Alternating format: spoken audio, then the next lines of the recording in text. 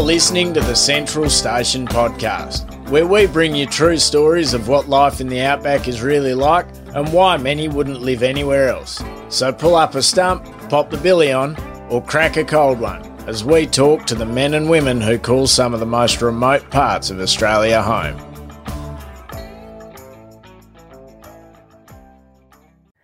Since Annabelle Coppin was a child, she wanted people to eat the beef her family raised on their Pilbara cattle station. But simply selling cattle to the market wasn't enough for her. She wanted to be involved in the entire process and watch as people picked up packets of her beef from the supermarket. She wanted them to know that what they were about to cook wasn't just any old Aussie beef, but that from Yarry Station, the property her family has been nurturing for 5 generations. In this episode, Annabelle shares the highs and lows of starting a branded beef business and how she keeps her dream alive.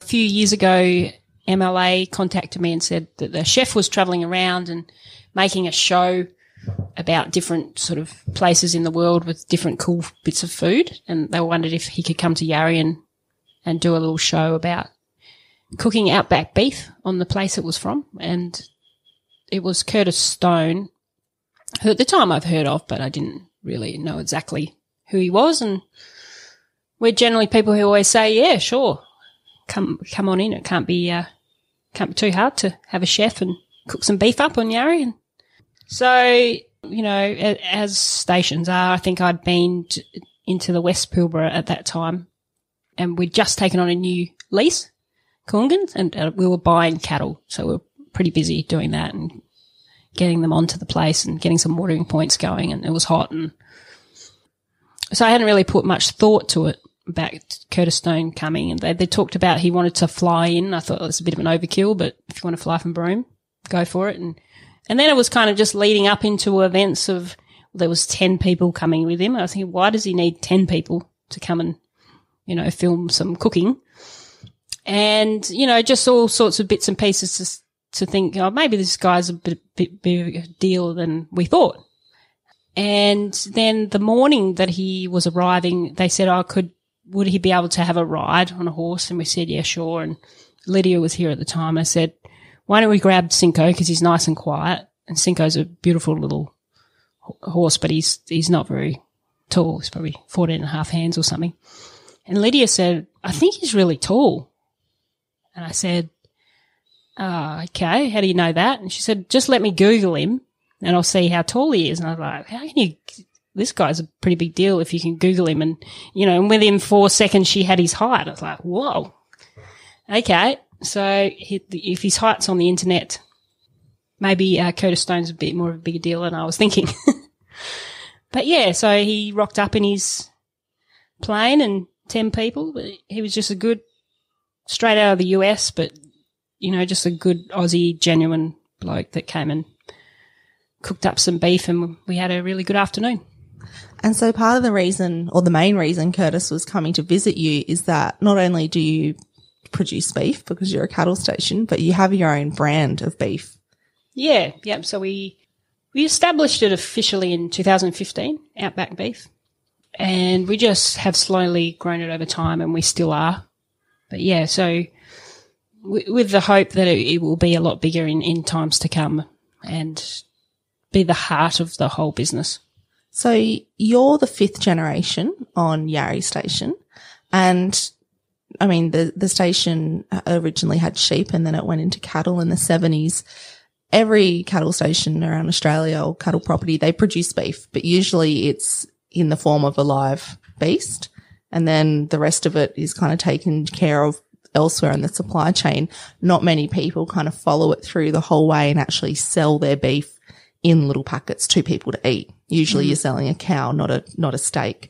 What made you want to go from just selling cattle to selling meat that people could prepare straight away in their homes? Yeah, so a huge factor, lots of little reasons for that. Firstly, there's not many people that do it in the north, but branded beef products are growing quite rapidly, particularly in southern Australia. Compared to, say, 15 years ago, there's a lot of brands out there now. So it's definitely a trend that's increasing. I have to say I dreamed about this since I was pretty young as a child.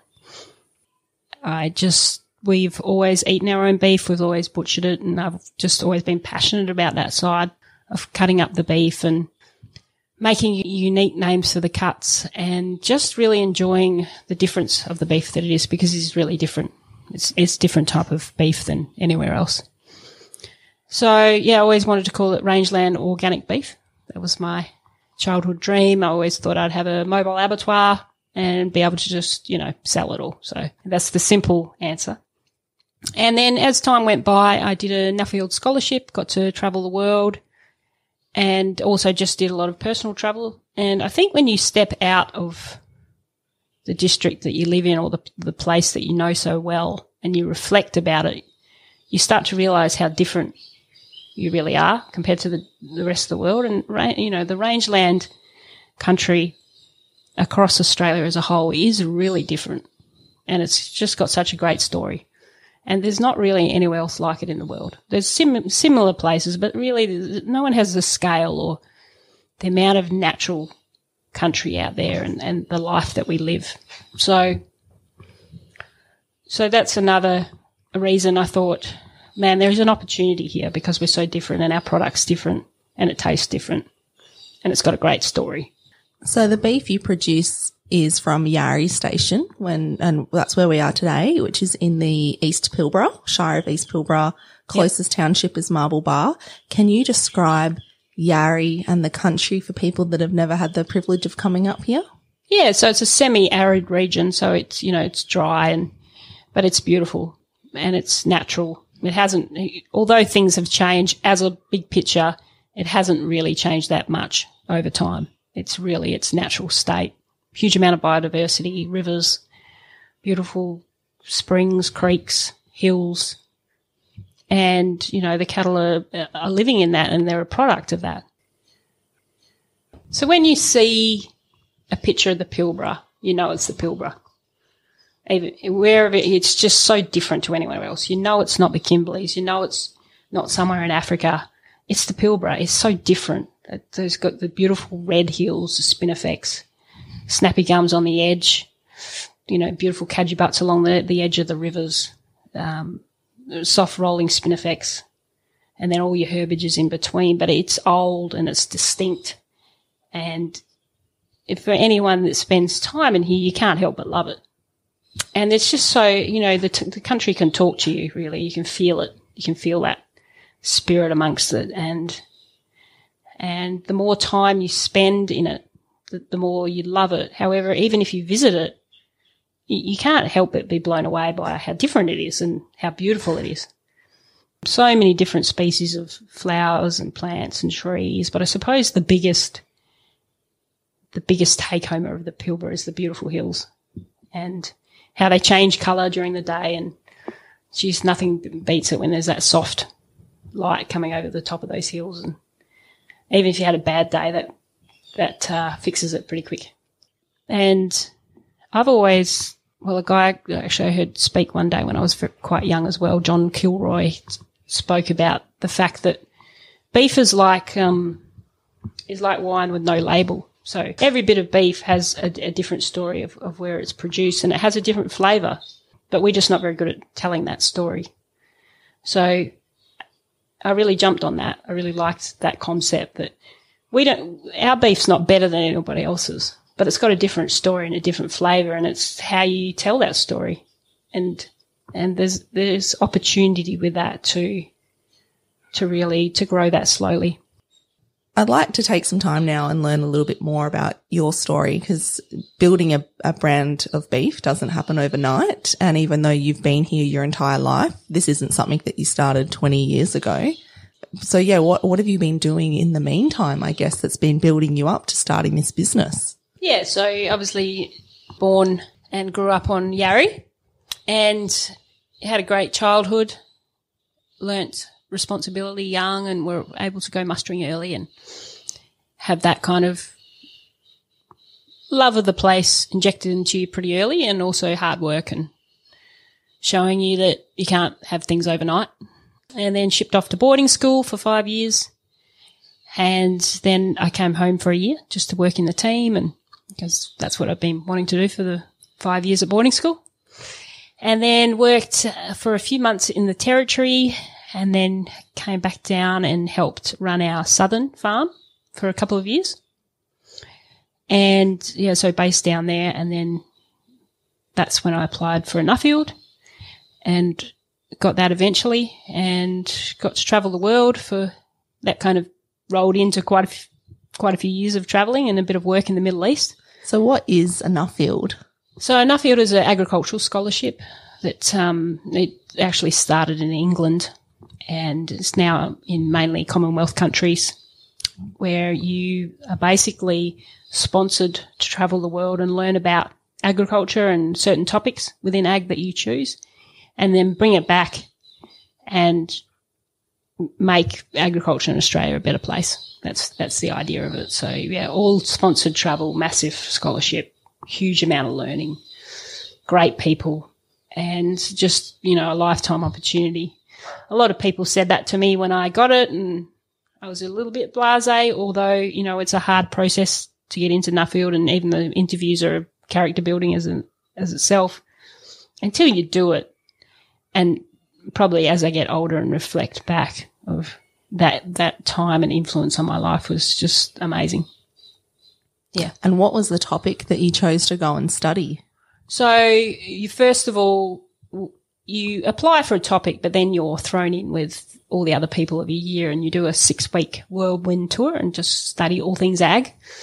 And that's not, you don't have anything to do with that apart from doing it. And so, I mean, I think that was actually the highlight of the whole Nuffield, doing that tour just across the world. 80 flights and every continent touched, from, you know, the US through to China and then through Europe as well. Great mix of countries. And then my topic was the future and direction of the live trade. I'd done a cattle boat before I applied for a Nuffield, and it gave me a taste of what it was all about. I just wanted to learn so much more about it, particularly from political pressure saying that the live trade was going to end, mainly because people were getting richer and they didn't need fresh meat, and they would be able to buy a fridge, and so that all the trade was going to end. That was the main pressures back then. It wasn't so much on welfare. There was a bit of welfare, but particularly on the trade ending because of the change in economics. And this is what a lot of people were telling me. But, you know, until you set foot in those countries and touch and feel and ask the questions, you can't answer the question yourself. So I was very passionate about trying to answer that question for myself, and that's why I studied that. So, yeah, so I studied that really for 6 months full time, travelling, just asking that question: what's the future and direction of the live trade? Why does it exist? Why do you have live cattle? Why is there boxed meat? Why is there frozen meat? How does that all fit into the picture? Is there a future for it? What are the welfare outcomes for the cattle that go into these countries? All of that. And then wrote a report about it, and then I ended up getting some contract work with Meat and Livestock Australia, working in the supply chain across that country for on and off for a couple of years, which was amazing. Yeah. And then so after those few years abroad, you came home to run the camp? Yeah, so I'd been working in the Middle East, flying in and out, and also doing my chopper license at the same time. So, yeah, really good free time of my life. And then an opportunity came up to come home to manage the place until we kind of worked out what was happening with succession. So that came up. So, of course, I jumped at it because by then, although I was enjoying the free life and the experiences I was having, I always loved my home, and I was very passionate about the beef industry and running a station. So, of course, I jumped at that chance and was able to manage for 5 years for the family business, before we went through succession, and then I was able to buy a portion of the business, which was Yarrie, and also continue leasing one of the farms in the south and basically take it over. Yeah, so that's what happened. So you're spending your 20s, so first of all, traveling and then coming home, running the family property, flying, and just getting to know, I guess, putting some real runs on the board and miles on the ground of the time you're spending here and how you're getting to know the country and the cattle and the way it all kind of works and the environment, which would be so different to, I guess, your experience as a child. Yes. It was a very fortunate time to be able to transition from manager of a family business, which was economically reasonably stable, not a lot of debt, into then taking it over yourself and having the pressures of debt and change. And it was a good transition that way. Yeah. And when you were a manager, before you became the owner of this portion of the business, there are a number of things you started to implement at Yarrie that hadn't been done before. And one of them was actually a competition you developed with somebody I guess you'd met when you were working within the Middle East, Boyd Holden. So yes, yeah. That's when I first came out to Yarrie in 2011, was when you had Boyd doing a livestock handling school. So I guess talk to me about how doing livestock handling schools here came about. Yeah, so that was my role in the Middle East, not just my role, but my role in the Middle East was anything where Australian livestock was, to follow and improve their welfare and efficiency. But one of them was livestock handling courses, which Boyd Holden, Peter Dundon had already done a huge amount of work there, doing great work in livestock handling courses. So we were kind of just coming behind them and polishing up systems. So that's where I first met Boyd, and he taught me a huge amount about the science of livestock handling and how to explain it to others. It's just so different to doing. And so, yeah, and he has developed into just a really great friend and also a mentor. And he comes back every year and does those courses. But yeah, he came from knowing him in the Middle East, and then he came to Yarrie because I said, well, why don't you come over and we do the same thing with our team? Because although we always emphasise stockmanship, we'd never had kind of professional training about it. So that's when we implemented that in 2010. And through that time, Boyd and I developed our own bespoke weaner handling program. So we'd always done weaner handling here as kids, and my mum did a lot of it. But it wasn't, although it was done very well, it wasn't clear to everyone else how to do it. So we wanted to break it down into steps so that everybody understood how to do it, and you didn't have to have so many skills to be able to handle your weaners well. So we broke it into steps, and then we used to, at the end of the course, kind of all sit around and have little competitions of who could quieten down their weaners the best, and kind of judge each other. Sit up on the hay at the end of the course, and Boydie and I were sort of said, how cool would this be if other stations did it with us and we could share this great feeling of quieting cattle down and handling cattle so well? Because lots of other people are doing it, but we're never sharing it. So that's how we came up with the idea of a livestock handling cup. Yeah. We kicked it off at Yarrie. The first year was all fresh weaners that hadn't even been marked, because that was how it was designed to be. And you get your 20 head and you do it your way, and you're judged on how you quieten those weaners down, train them, and then put them through a course. Yeah, so that's how the cup started, and it's growing and it's still existing, and we really hope that it will continue to grow and may even go across the whole country.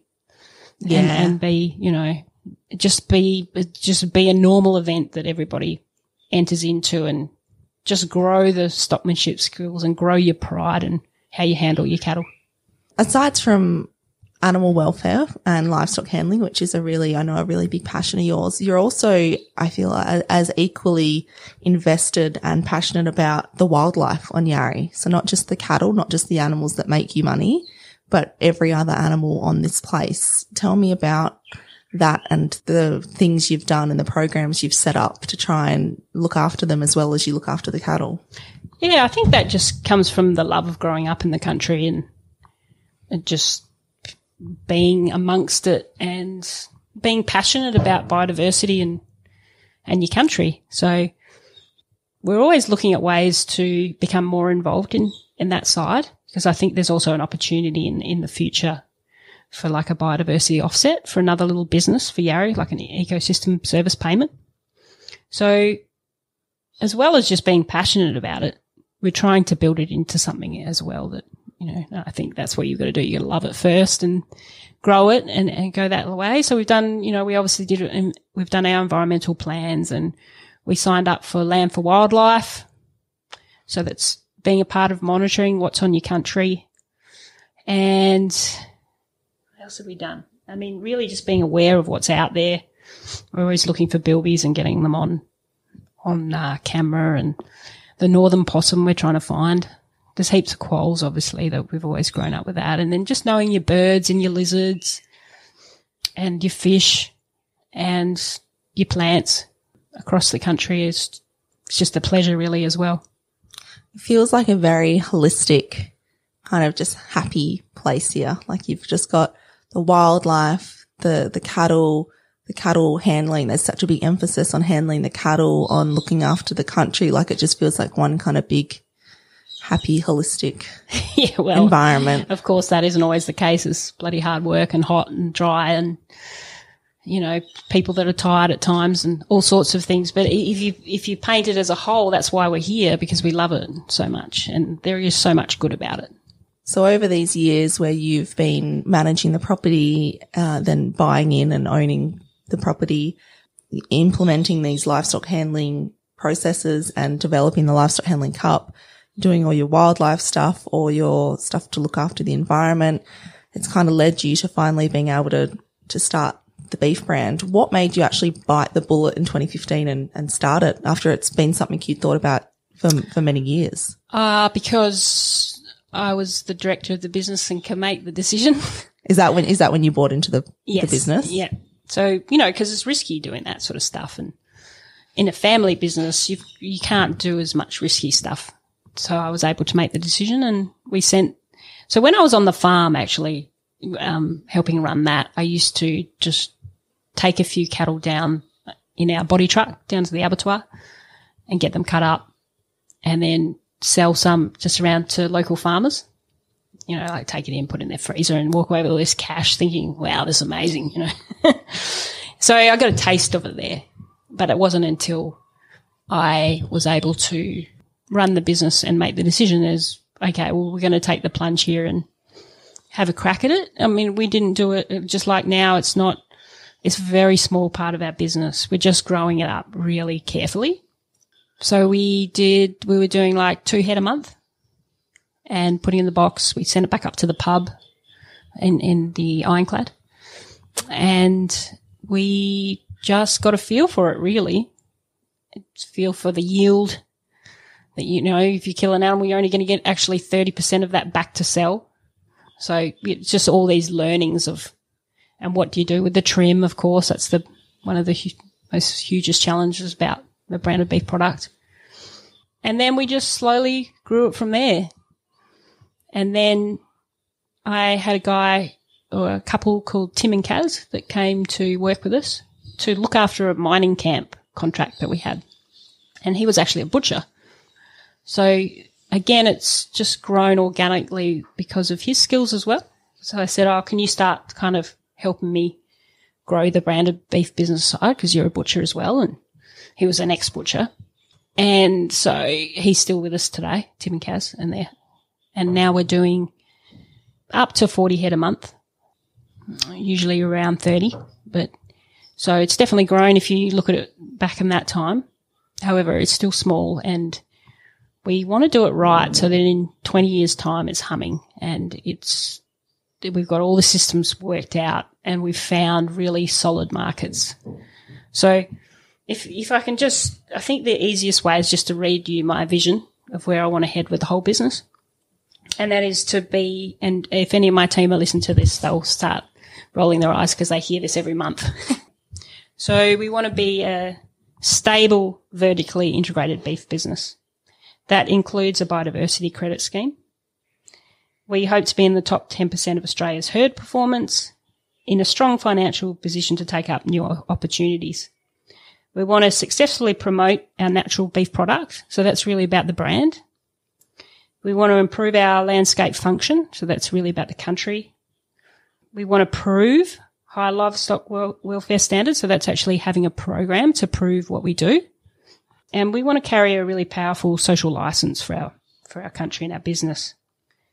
And we want to encourage our team to be a part of that success and enjoy it.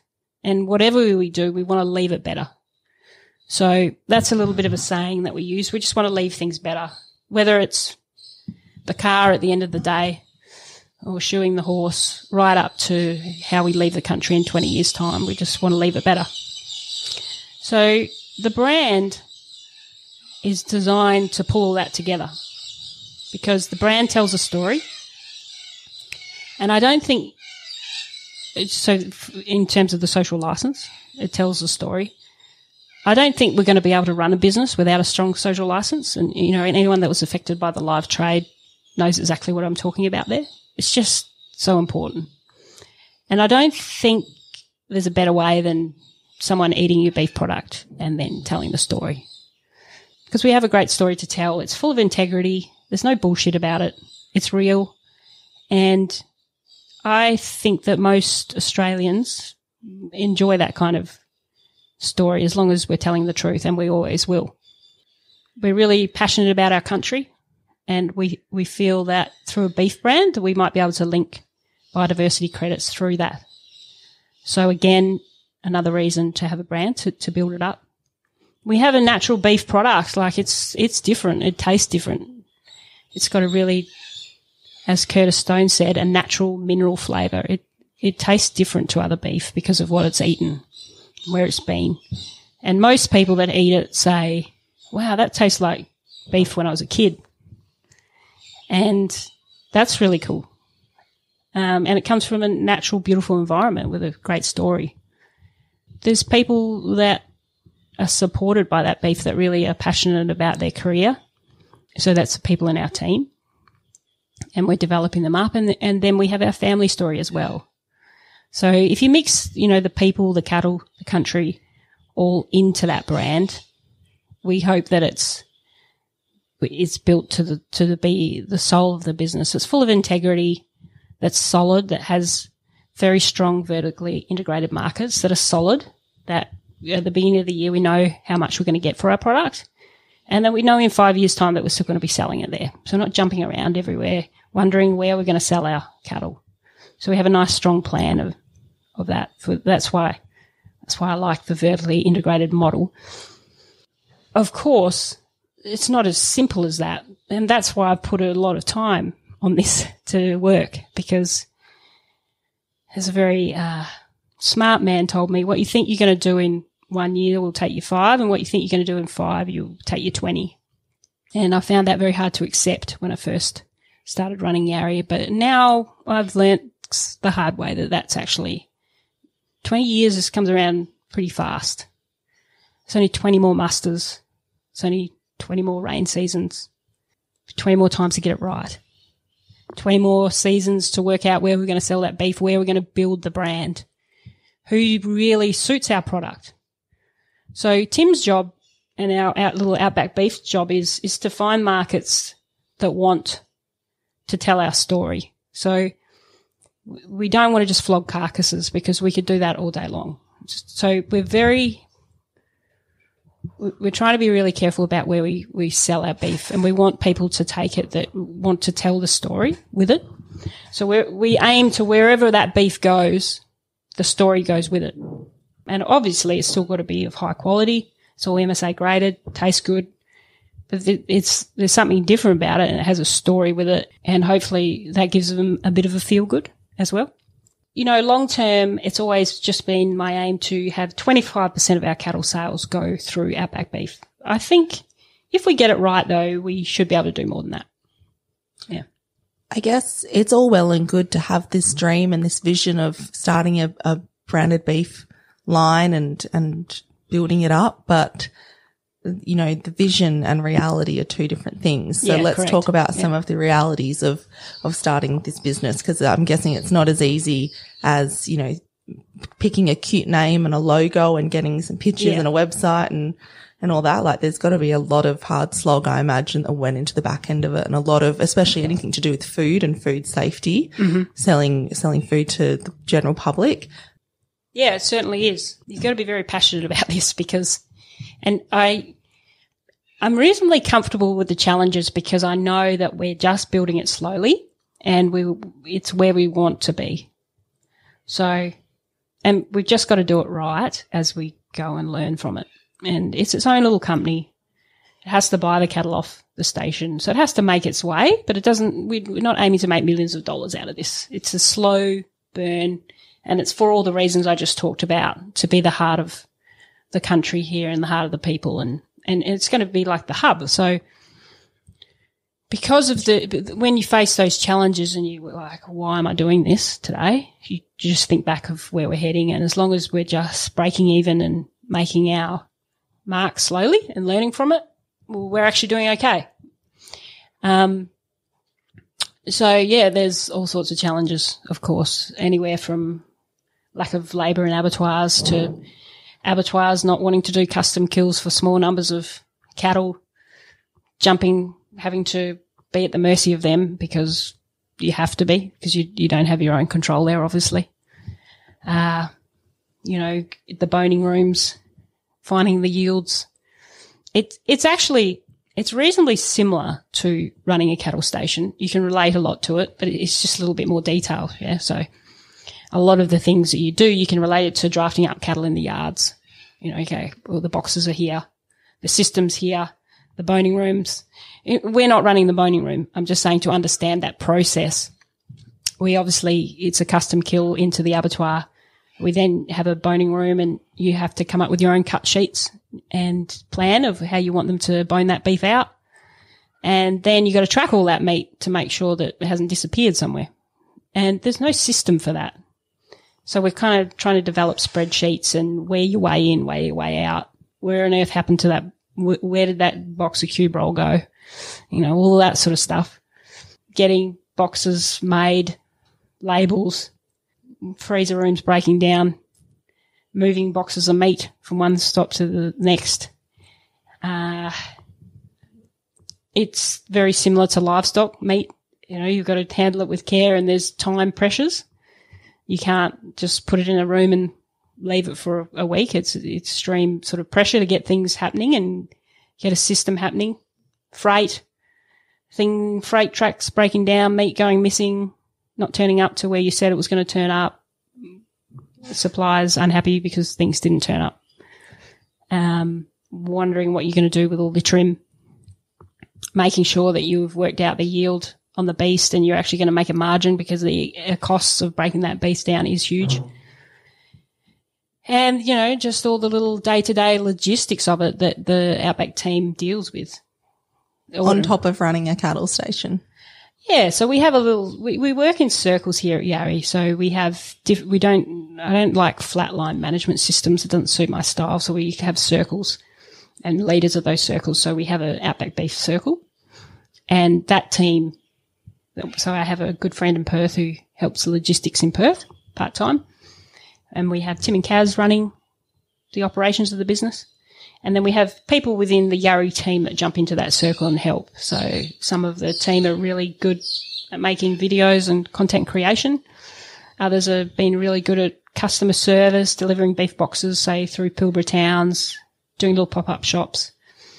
So, and that actually can be a good thing for people, because you get to see your product from the start to the finish, and you get to interact with people, and it's something different as well. And, you know, even though all of that is hard, and you do wonder sometimes, why on earth have you created this complicated system? When you see someone take a box of meat and you just, especially when it's all cryovac and fresh, and you're just like, man, they're so worth it. With a beautiful label. The beef is really good. It's good beef. And people love it. bit more of a challenge with butchers. Some butchers, because we're different. So another reason we started the brand is because the stereotype of northern meat is, it's dry and it's horrible and tough and all of this rubbish. So, I kind of wanted to prove a point there that it's not the case. So everything's MSA graded, which is great. But the carcasses are different to a Southwest young beast that's been on grass all its life or all finished on grain. There's a different type of meat, just like we talked about with the whole wine theory. So it's different. And most butchers are not used to those sort of carcasses. So most butchers, it doesn't suit them. They don't like the look of it. They're worried about it. If they actually try the meat, they then change their mind.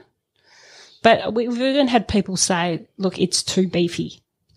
It's nice and tender and juicy, but it's just the flavour is too strong. It's too beefy. Yeah. Okay, that's a new one. Yeah, so we're not chicken producers. We want to produce something with flavour. I feel that the beef industry has gone so about yield and tenderness that we've forgotten about the flavour. But yeah, so it's what people are used to as well. And why our model does suit to be retail ready or direct to consumer, because once you cut it up and put it in a packet, it looks amazing. And, it's got a beautiful label with the Sturt P and the Muller Muller and the Spinifex and, the opportunities are endless as long as we can just keep rolling with the logistics and the operations as well. So you don't just have the regular challenges of starting a new business and also being quite geographically isolated while running this business and growing it. You also have this whole perception issue to overcome as well with, you said, some people in the supply chain and butchers, some of your end users having this perception that the beef isn't as good or because the carcass looks different. So that's a whole extra thing for you to overcome. Yeah, correct. Yeah, it's a part of the challenge. As soon as you say we're a rangeland property in the north, it won't be any good. Right, well, hang on. Here's all my MSA index numbers. They're pretty good. Some of them top whatever beast would do. Yeah, so here's the MSA numbers. It's actually good beef. Try it, and it might be different to what you think it is. But so that's why we have to just be really not too worried. We're not trying to sell it everywhere. We're not trying to flog carcasses. We're trying to sell the story, and we're trying to target people that really care about where their beef's coming from and like something different. So, and hopefully a whole service comes with our beef. That's the other thing we're building. So good customer service, products that come with it as for marketing. And I think just a genuine story helps. Yeah. It's funny, as you say all that, I'm thinking you could switch out a few words, and that's kind of the ethos behind my photography business as well. Like, I don't want it. I'm not seeking to be everyone to be my clients. Like you said, it's kind of like a quality over quantity thing. Yeah. And having that niche. Yeah. And that circle where whoever's you're serving or servicing is appreciating what you do and vice versa. And it's kind of a symbiotic relationship there rather than just trying to, like you said, flog as much beef meat as we can. Yeah. Because it's, it's hard to sell meat. As much as the world says that we're running out of protein and there's going to be a shortage, it's still hard to sell meat. There's plenty of it out there, and price does win in the end. And there's a lot of trim, and you got to be competitive as well. So it's not as simple as whacking a nice label on there and a nice story and thinking everyone's going to buy your beef, because most people are like, first question is, well, how much does it cost and how much of it can I get? And like, well, hang on, just take it 2 steps back here. We can't just supply T-bones all day long or strip loins. We've got all sorts of things we've got to sell. So if you want to come on board with us, you really got to help us move that carcass and at least buy some trim and some steak and all of this. We're not like a traditional wholesaler that just has endless cuts of meat of whatever you want. So that's our other difference and challenge and reasons why we need to do this slowly and find those channels that appreciate the meat and actually also pay you and are able to kind of balance up their supply so that they can not just sell one product. So, yeah, that's why it's a 20-year plan. I guess so. It sounds like that's another challenge there in adding in education and awareness around retailer and consumer understanding of different beef cuts and trying to drive demand for those less desirable cuts or those non-premium cuts that kind of, and all it is branding, really. Like, yeah, and perception and people knowing about it and not calling it a secondary cut. Calling it, you know, mum's best friend or your family meal or, you know, your luxury meal. So talk to me about some of the names that you've come up with for your products because they're very authentic for the Pilbara. Yeah, well, this is a fun part of the deal, and that's coming up with names. So we have things like the Sturt Pea Porterhouse, Red Dirt Rump, Snappy Gum Schnitzel. Don't forget the Mulla Mulla Mince. Yeah, Mulla Mulla Mince. Yep, we've got the Callawar Roast. We've got the Bohemia Blade. The Stock Camp Ribs. Stock Camp Brisket.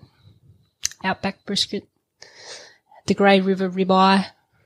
Yeah, and then we try and have a little story about what that means. So what's a snappy gum or Sturt Pea or Mulla Mulla or the Red Dirt? How's that change the flavour? Yeah, a bit of a point of difference and a bit of fun as well. And so what's it like when you're able to get out there and be face-to-face with people selling that product and getting feedback from them as well, I guess? That must be pretty special. Yeah, and I don't really do it that much compared to the rest of the team. But, yeah, it's really achieving when people, especially because the people that are buying it are generally love it and they are investing in the story. Or if they haven't bought it before and when they're coming back again, they're like, that beef was like it used to be when I was a kid, or it's beautiful beef. It tastes like beef. The sausages are not full of fillers. It's just beef. And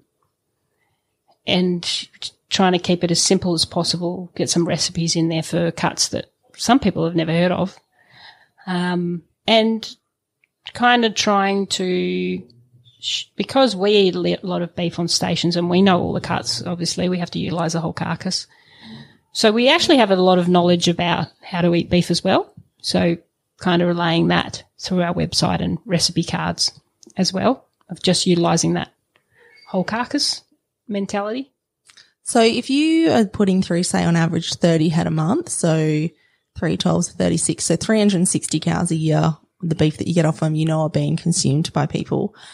Even before the beef business, cows you sold, they either went live export or into the domestic market. People were eating your beef regardless. So I guess the difference is now is that they know it's your beef.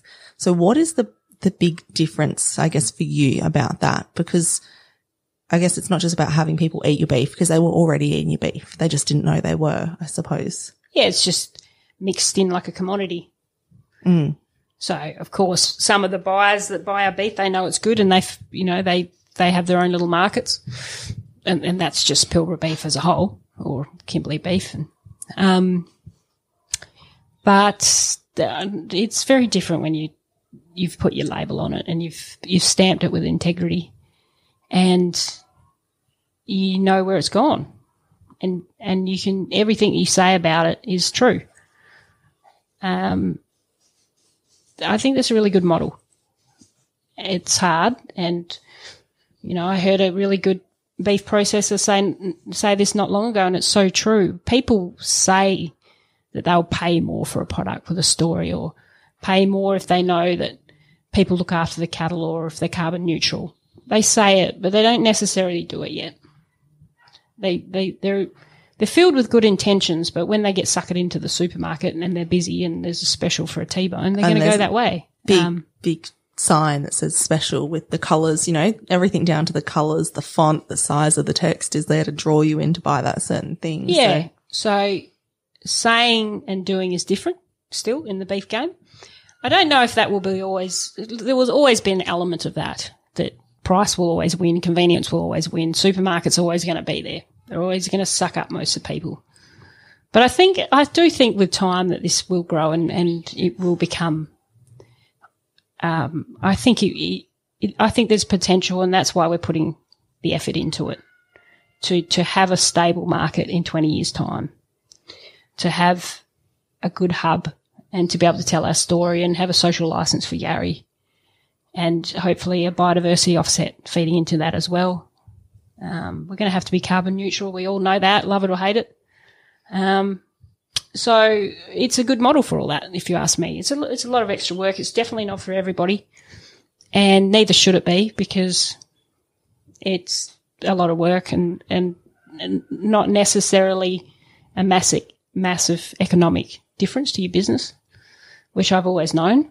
However, if I can have a stable market and a long-term market and some stability that will be trusted in the whole schemes of Australia, well, I think it's worth sinking our teeth into it. So what's next for Outback Beef? In the next, I know you said you've got a 20-year plan, but I guess what comes up in the immediate future? Yeah, so just small increments of growth. We don't need it to grow too much more in numbers yet, but it's sort of smoothing out the process, is smoothing out where we're getting our cattle boned out, getting that system nice and smooth, getting a better hub for our beef where we can pack and not be in a rush and not be under people's feet, smoothing out the logistics, and just working on good stable markets that will, and probably going a little bit more wholesale. So not having to sell the one carcass to one person kind of thing, or having a bit more of a hub so that we can be able to sell a little bit more wholesale, retail ready, a bit more supermarket stuff. And we still do want to focus on families in the Pilbara. It's a hard one because they get suckered into the supermarkets. But we really feel that Pilbara people should have a local product. They don't get that. They live in cattle country, but they don't have apart from us, they don't have a local beef brand. So we want that available to Pilbara families in a good family box that they can buy and we can deliver. So we will continue to work on that as well. Looking back on this journey so far, what would you say is the major takeaway lesson? Grow it slow, be very passionate about your product, and make sure that what you put into that product is good meat.